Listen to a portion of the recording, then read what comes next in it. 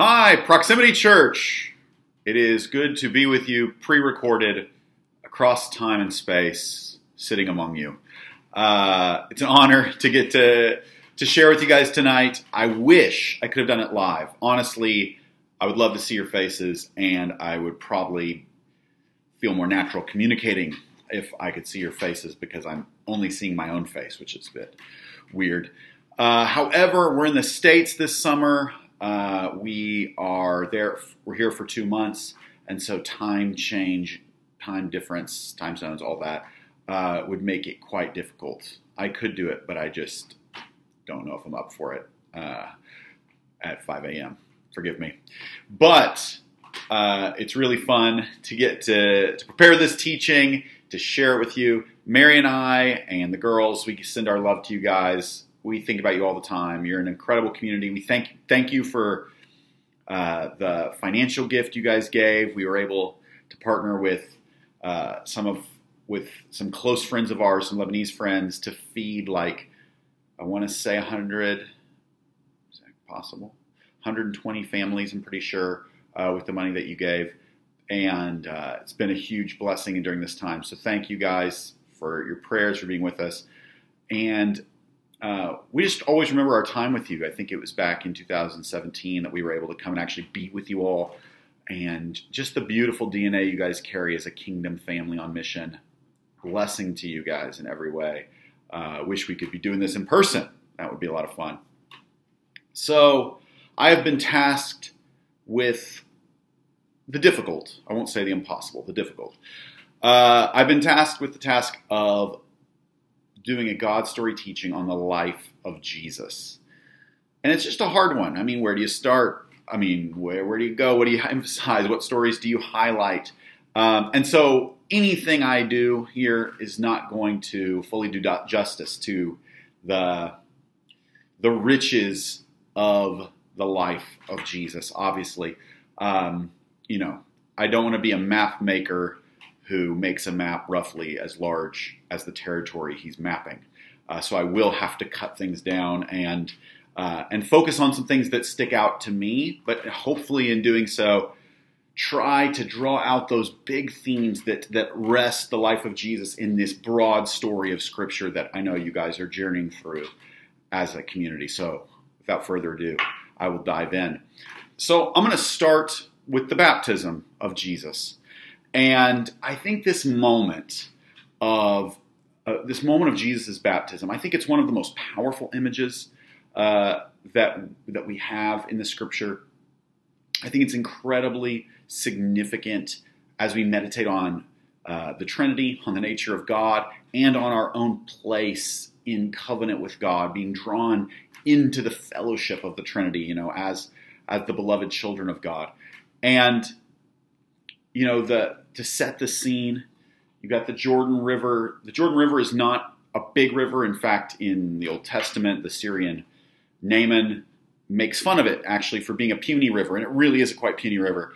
But in this humble kind of empty corner of Palestine, you have John the Baptist, this man called, invoking as his calling, this verse from Isaiah 40, a voice crying out in the wilderness. And people have come to him to repent because of anticipation of the kingdom of God. And so we're going to talk about a few of those themes and how they fit into the story of God in Scripture. But I just want to pause on this moment of the story. And Jesus comes out, and he comes to John the Baptist to be baptized. Now, this act of baptism has a few roots in the Old Testament. Some see it as a crossing the Jordan type image or a Red Sea type image. So just as the people of God passed through the waters in the Red Sea, and then they did it again when they entered the Jordan, that the baptism was sort of a renewed kingdom sign, which it probably was. There's a sign of it as a humbling and a healing movement in the story of Naaman the Syrian. But in some ways, it was an unprecedented movement that John the Baptist was starting. And there would have been a sense of mystery about what exactly this baptism of repentance was signifying. And so Jesus comes to John the Baptist, and he he says, I want you to baptize me. And John the Baptist has made quite clear that his role is to prepare the way for the coming of the Lord. And this idea of the coming of the Lord has double meaning. The Lord would have meant Yahweh himself, the God of Israel, but in a particular way, the coming of the Messiah, he who comes in the name of the Lord, the one who shall reveal the kingdom of God. And John says, this one who is coming will baptize you with the Holy Spirit and with fire, and I am unworthy to even tie his sandal. And he says, well, you, my Lord, should be baptizing me. And Jesus says, it must be done this way to fulfill all righteousness.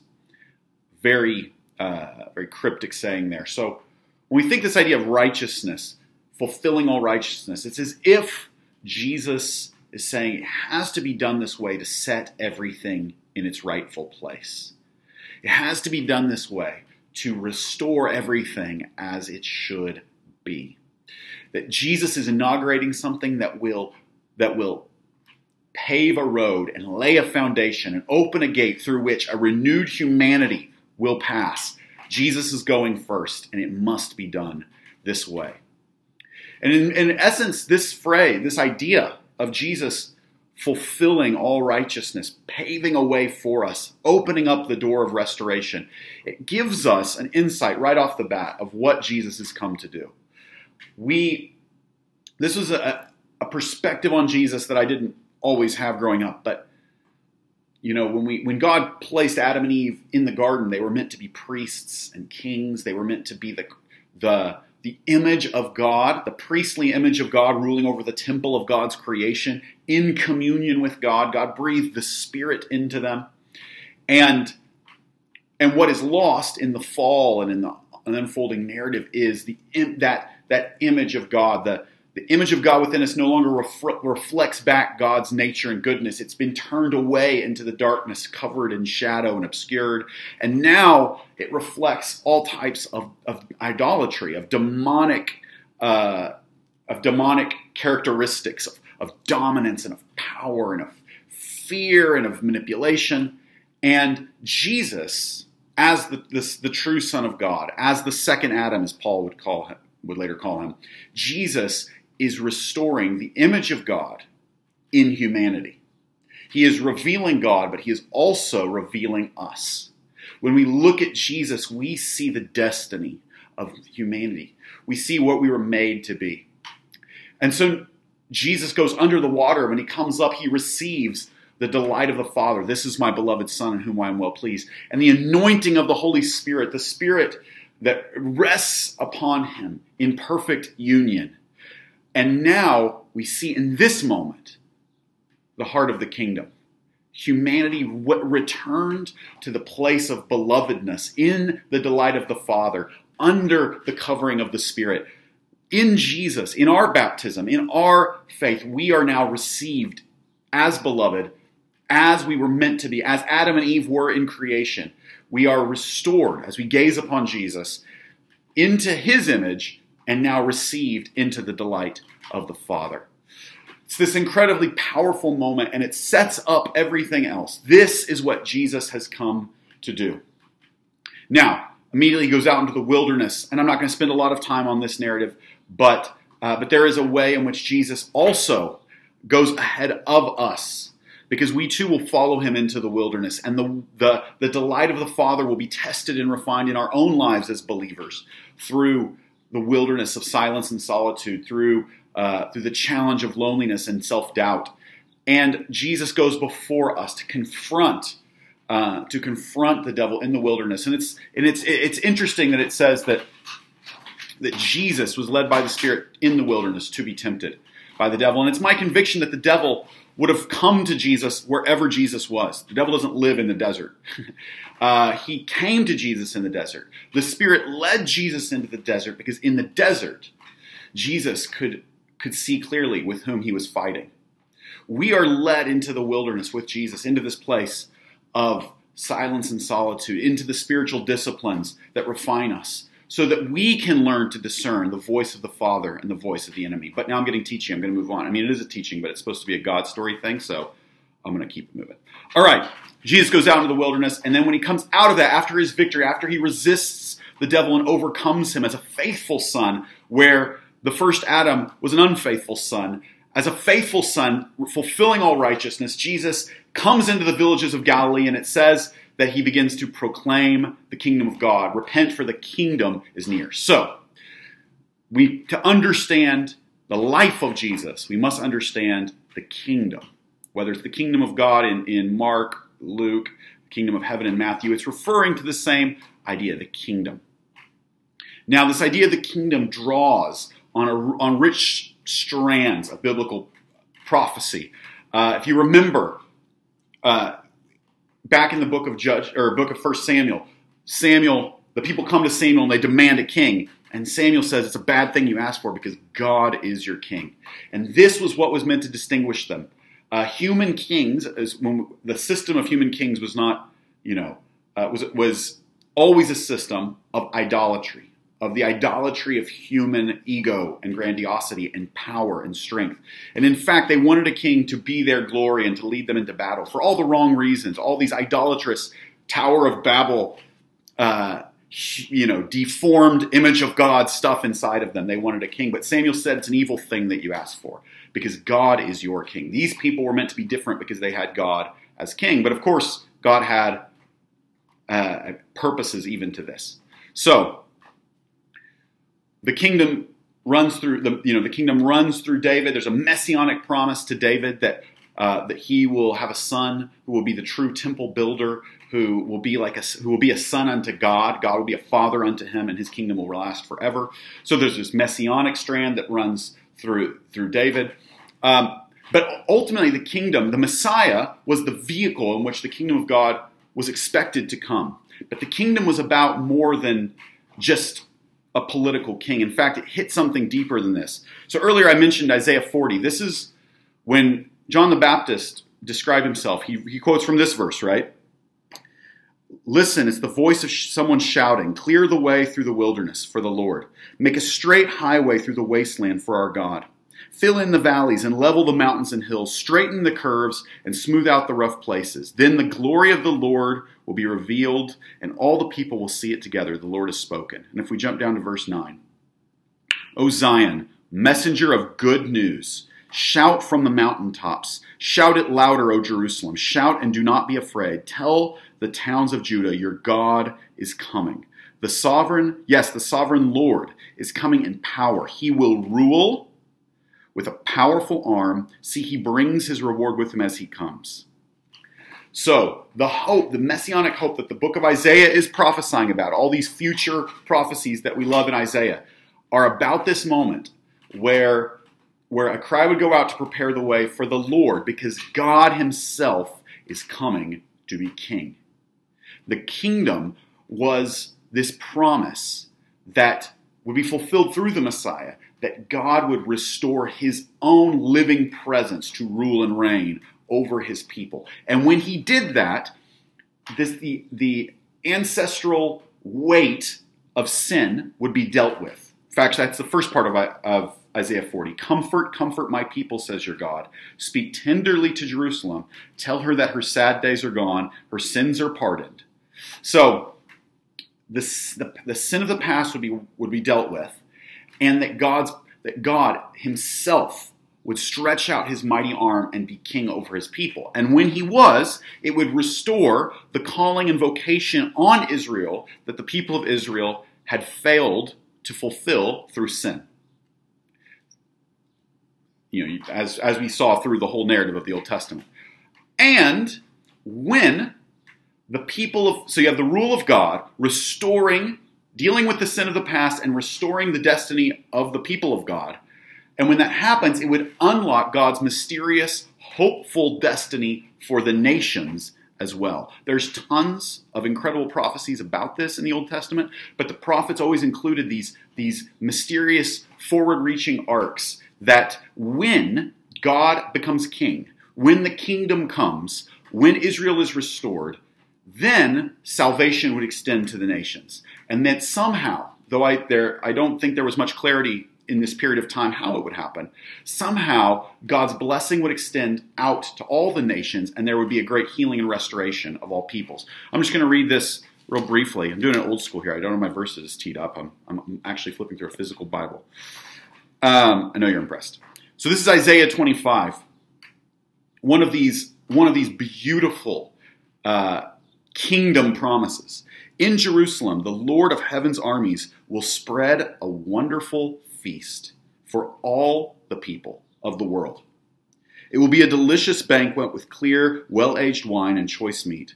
There he will remove the cloud of gloom, the shadow of death that hangs over the earth. He will swallow up death forever. The sovereign Lord will wipe away all tears. So, when we invoke this idea of the kingdom of God, I'm choosing like 2 verses out of hundreds that one could draw upon. But we have to recognize when John is saying, I am preparing the way of the Lord, when Jesus says, repent, the kingdom of God is near, they are drawing on a language of kingdom that is an image that rings for the hearers with prophetic imagination and creative eschatological possibilities. It is a sense that the impossible has now become possible, and that God's long-awaited purposes can now begin to take shape. So everything Jesus does then is the revelation and embodiment of God's long-awaited kingdom. He is in human flesh. I know you've talked about the incarnation. In human flesh, God is now inaugurating, modeling, and manifesting God's kingdom on earth.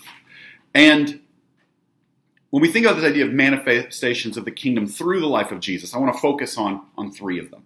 The first is miracles. This is very familiar to us. This is sort of what we think of as, in the most broad sense, even non-believers would think of when they think of Jesus, right?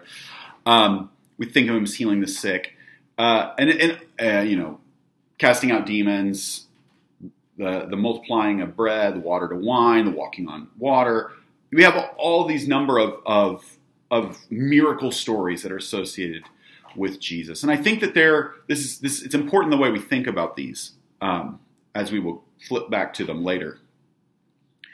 Are these miracles confirmations or manifestations? And what I mean by that is, are they proofs to vindicate that Jesus actually is the long-awaited Messiah? Or are they something deeper? Are they, in and of themselves, parables of the kingdom, living expressions of the nature of God? Are they an invitation to see the kingdom in our everyday world? These miracles were not mere proofs. They were the anticipated fruit of God's covenant faithfulness when he came to reign and rule. They are what comes to pass when God is king. In other words, you can't really read through the Old Testament and says, you'll know the Messiah because he'll heal blind people. But when you go back to the Old Testament, you will see that when promises were made about God himself coming to rule and reign, the type of things people expected to see were the things that Jesus did. I'm just going to highlight a couple of them. They'll be familiar to you. So Isaiah 35 is a familiar passage, beautiful passage about the highway of holiness. This first part, even the wilderness and desert will be glad in those days. The wasteland will rejoice and blossom with spring crocuses. Yes, there will be an abundance of flowers and singing and joy. The deserts will become as green as the mountains of Lebanon, as lovely as Mount Carmel or the plain of Sharon. There the Lord will display his glory, the splendor of our God. With this news, strengthen those who have tired hands. Encourage those who have weak knees. Say to those with fearful hearts, be strong and do not fear, because your God is coming to destroy your enemies. He's coming to save you. Okay, the rule and reign of God coming to deliver from the slavery to powers and principalities, and as a result of past sin, and to release and restore creation into its destiny. And then verse 5, and when he comes, he will open the eyes of the blind and unplug the ears of the deaf. The lame will leap like a deer, and those who cannot speak will sing for joy. Now, if we're familiar with the miracles of Jesus, he did these things. This passage wasn't written to be read as a proof text, but it was written to capture born of the Holy Spirit to capture prophetic hopes for the coming kingdom of God. So when Jesus does heal the sick, when the lame do jump and leap and praise God in the story of the paralytic, when the mute begin to sing songs of praise, you will know that God has come. So Jesus' miracles, they demonstrate God's renewed covenant lordship over his own creation. They restore creation to that place of delight in communion with its creator. And so these incredible miracles are simply signs, living manifestations of the kingdom of God that is now broken forth through in the person of Jesus, and that one day will fill the whole earth when he is finally come to consummate the kingdom at the end of the age. So we have Jesus' miracles. Everywhere he goes, bringing this manifestation of a new kingdom, of a different reality that demonstrates the time of God's favor, the rule and reign of God in our midst.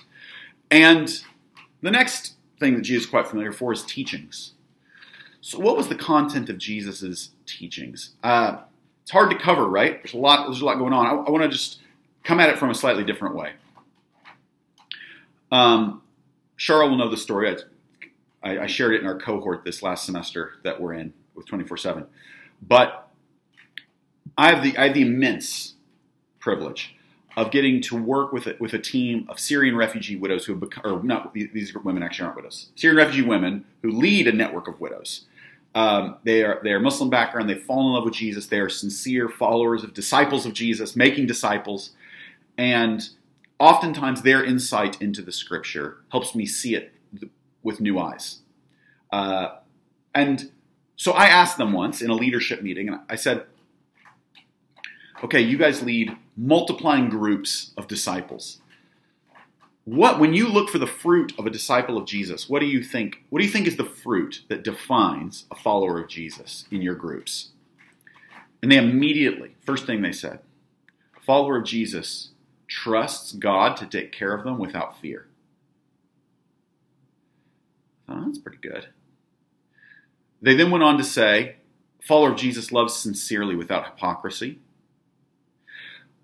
prays all the time in every situation for everyone, and always forgives.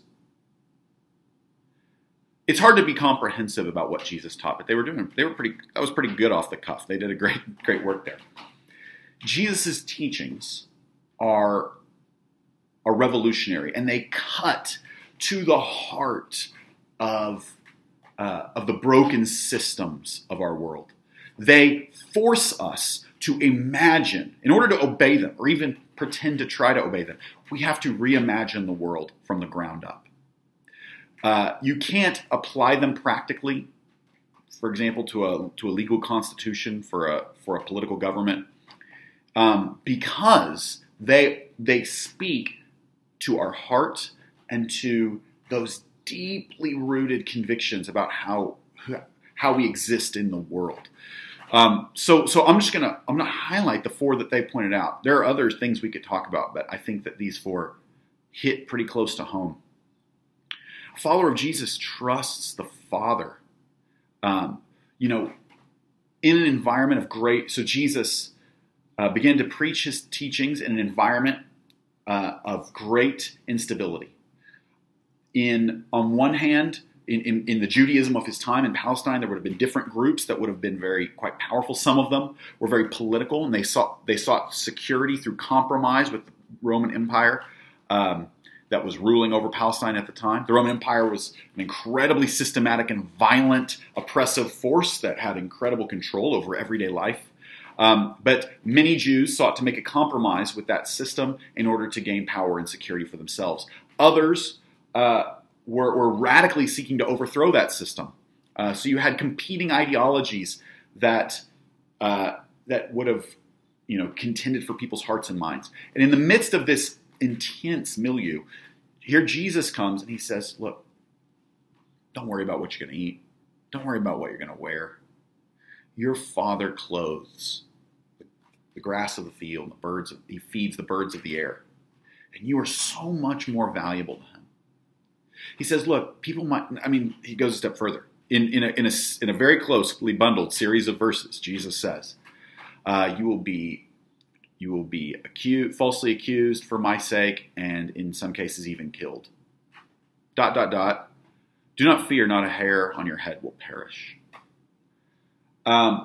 Jesus called his disciples to a life of radical trust, rooted in the revelation of a Father of infinite affection and commitment to his children.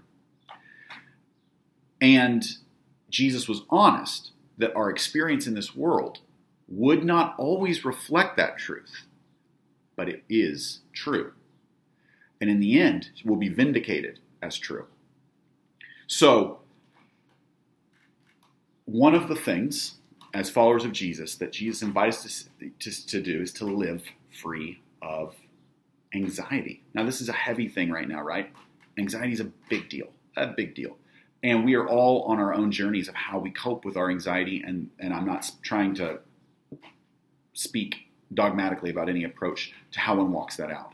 All I'm saying is that Jesus invites us to a journey of being set free from anxiety, of a place of trust and belonging in the arms of the Father, because that's where Jesus lives in, and that's what he invites us to share with him. So this is a radical dimension, and it comes up in many contexts. Jesus is not naive about the cruel state of the world. I send you out as sheep among wolves, but there is, for followers of Jesus, Jesus is also revealing the true nature of creation, in which we are not insecure, frightened, violent creatures having to fend for ourselves. We are eternal children of an eternal Father who, in the end, vindicates his own. And therefore, we live lives of radical trust. It's a tough one. Jesus, the second one that our Syrian friends brought up was that we love without hypocrisy. Hypocrisy takes many forms, and we're all guilty of it. So it's easy to say, oh, hypocrites. We are all hypocrites. All humans are hypocrites. Like, not just religious people. Like, we didn't invent hypocrisy. We might have perfected it, but we didn't invent it. Hypocrisy exists everywhere because, as human beings, we have these longings and aspirations to be the image of God, to live a pure ideal. But at the same time, we live in a broken, fallen world, and we ourselves are broken, fallen people. And so the reality of hypocrisy is always there, and that Jesus says the road against hypocrisy is humility and repentance. So Jesus offers a way out of hypocrisy, a way towards humble and sincere love, and it is the road of repentance, humility. Knowing that we, be like this parable, he gives one of these parables of the tax collector who falls on his face, says, have mercy on me, Lord, I'm a sinner. This is the road out of hypocrisy. So we love without hypocrisy, we trust without fear, and we pray all the time. Jesus talks a lot about prayer, gives us more insights into prayer than anyone else in the Bible. He talks about the way we pray to a Father who knows our needs. He talks about how we pray in the hidden place to the God who sees us in private. He talks about how we pray like a man, like a neighbor begging for bread in the middle of the night. We pray like a judge, like a widow asking for justice. We pray, and that we pray night and day until justice comes. And so to be a follower of Jesus is to live a life of prayer, because the kingdom of God is a reorientation of the human condition as a restored image bearer of God. And and if we are image bearers of God, we gaze upon God, we pray. This is the essence of what it means to be human. And so followers of Jesus pray. And we always forgive. This one's tough. Man, I don't know how I'm just watching the clock here. Okay. So one of the most revolutionary things that Jesus teaches is that we love our enemies, we forgive, and we forgive, and we forgive. And I don't want to go into the details of, but we have to have boundaries, and you want to be emotionally healthy, but you have to forgive. I don't want to do all that because You have wonderful pastoral people in your life who can help you sort that out. But the vision of the kingdom that Jesus gives is one in which the children of God who now have found their home in God, who have received the abundant gift of adoption into God's family, hold nothing against anyone else. We are too generously blessed to be petty. And so our hearts now having received the adoption of sonship, give freely from the abundance of God's house. And he tells us in many stories and in many ways of which you are familiar. I'm going to tell a very quick story of forgiveness. My wife, Mary, who is just the awesomest, she, after the blast in Beirut 1 year ago today, I'm recording this on August 4th, she went down to the blast area, started meeting needs, huge gifts through 24/7. I'm sure you guys were a part of that. If I know you, you were a part of that. Huge gifts through 24/7 came through. We were able to begin to meet families and start meeting needs. And out of those relationships, Mary and her team started these trauma healing groups. And so something like 40 plus women have been through these trauma healing groups where they're encountering stories about Jesus. They're acting out these stories about Jesus and they're processing their own trauma. And once they get through the trauma section, there's another section they can continue on if they so wish about forgiveness. So a woman named Fatima, deeply transformed by the trauma group, starts doing these forgiveness groups and has a relative who betrayed her deeply during the Civil War. And as a result of this betrayal, members of her family were killed. Fatima said, I will never forgive her. I will never forgive her. And as she got to this lesson on forgiveness, she just was like, I can't do it. I can't do it. And Mary says, look, it's a journey. It's a journey. God's going to have to help you, but that's the invitation. Jesus actually says this is the road that leads to life. During that week, Fatima had an encounter. She said she felt something like the presence of God fall on her, and she started thinking about the story they had studied the week before, which is the story of the prodigal son. This son who wastes his father's inheritance and goes into the distant country and comes back, and the father receives him and welcomes him back in. And Fatima said, I had this realization. It was like the presence of God filled my heart, and I saw clearly. The father forgave the son, even though the son hadn't even apologized yet. And I knew I needed to forgive this relative of mine, this cousin who had betrayed my family, even though even whether or not she's ready to apologize. So she reaches out, she forgives this woman. This woman weeps on the phone. She says, I am so ashamed, and I never thought our relationship could be restored.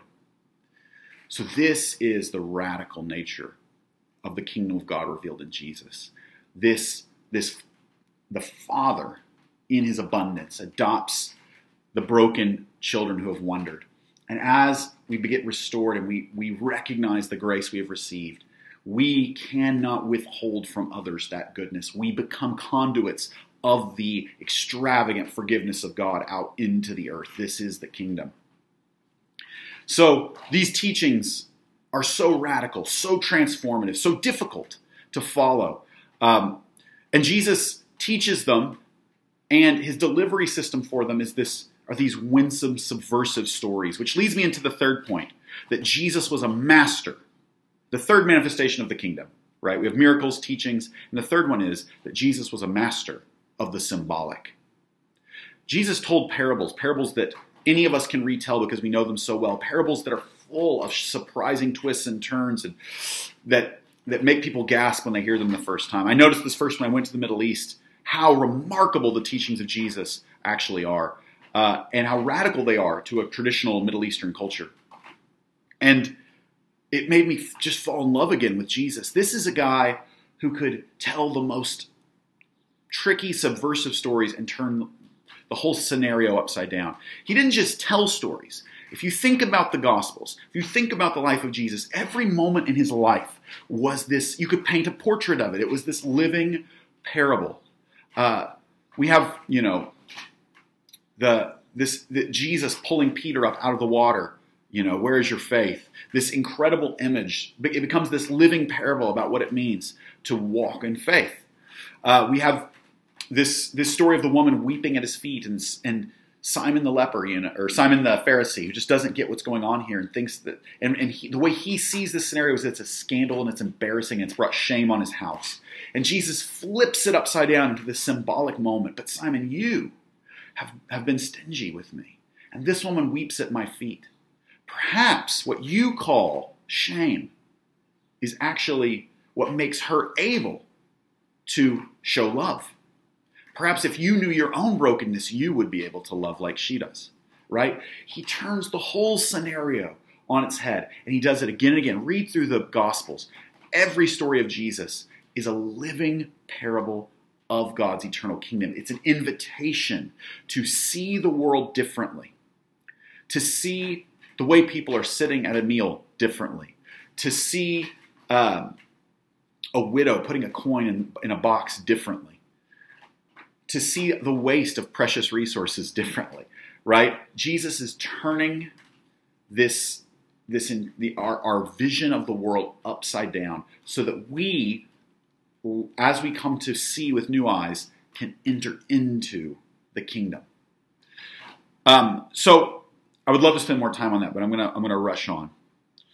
So if this is the kingdom, these manifestations, these new creation healings, revelations of the rule of God, these teachings that invite us into this reorientation of our humanity around our restored relationship with the Father, these symbolic moments that challenge and confront and bring judgment upon this dark age and reveal the glory of the age to come in the ordinary. If this is the kingdom, the most remarkable, fantastic thing of all is that Jesus takes that kingdom and he places it in the hands of ordinary, underqualified, and somewhat dysfunctional people. We're all familiar with Peter. We know all about Peter, right? Jesus, the guy he calls the rock, is a complete mess.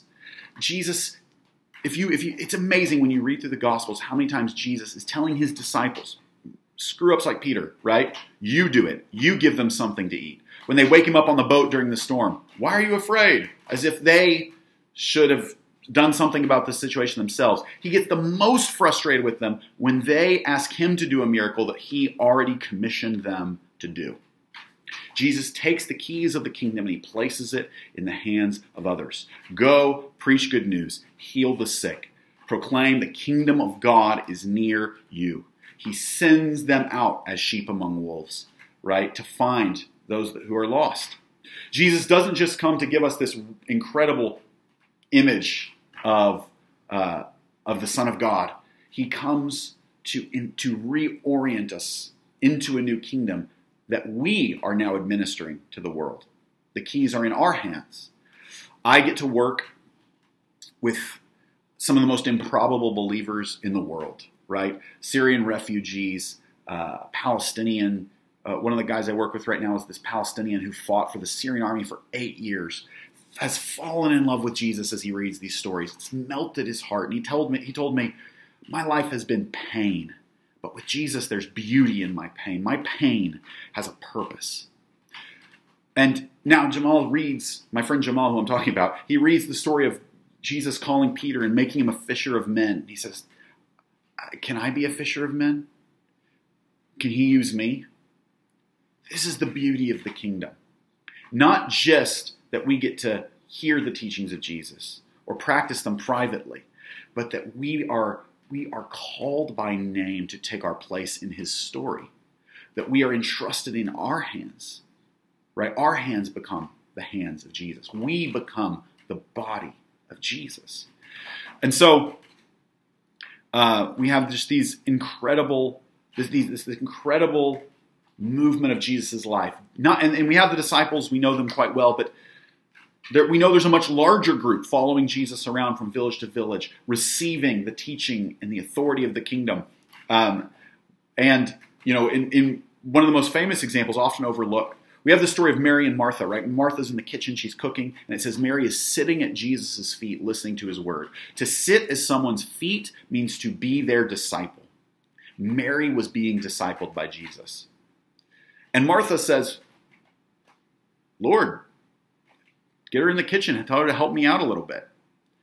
And Jesus says, only one thing is necessary. Mary has chosen the best part, and I won't take it from her, right? Jesus was entrusting the kingdom to Mary, a woman. Her own sister didn't think she deserved it.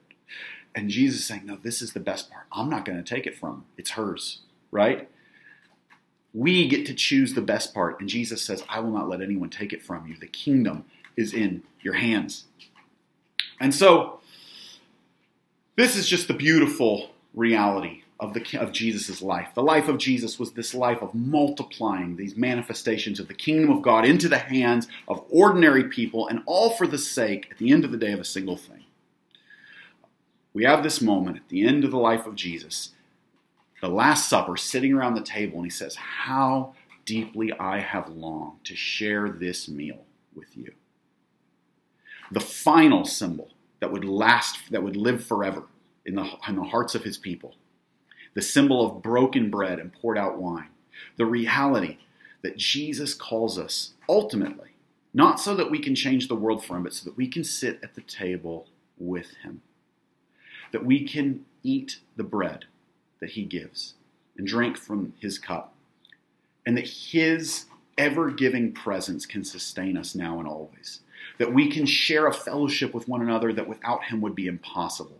We can gather around the table and know that he is the host that makes us one. This is the final image of Jesus. And in fact, all of the life of Jesus might be seen as a pre-party, so to speak, to prepare us for that glorious feast that awaits us. The life of Jesus exhorts us to drink our ordinary water, knowing that it shall one day in a moment become wine. To take the lowly seat, knowing we shall one day have a better one. To burn bright with midnight oil, looking over the horizon for our long-awaited but slow in coming bridegroom. To go out into the highways and byways, to the cold and forgotten places, and call in the lonely and the poor and the sick and the hurting, so that the banquet shall be full. And to prepare ourselves that we might be properly dressed for that great day, eager to celebrate with our heads held high. Like the disciples on the Mount of Transfiguration, we see through the life of Jesus a world transformed and set ablaze. We see once more the glory of Eden and the glory of our place within it. Let me just pray for you guys to close. Lord Jesus, we thank you that the feast, the wedding feast of the Lamb, is being prepared, and that you have come to prepare, to call us to yourself. You have come to bring that kingdom of heaven to earth, to start the feast now among us, to send us out to prepare for that wedding. We thank you that you place the kingdom in our hands. We thank you that you call us to a life of trust and sincerity and forgiveness and prayer. Lord Jesus, I pray over my friends, my brothers and sisters at Proximity, God, that as they gaze upon you, Lord Jesus, they would feel the joy of you as the host in their midst.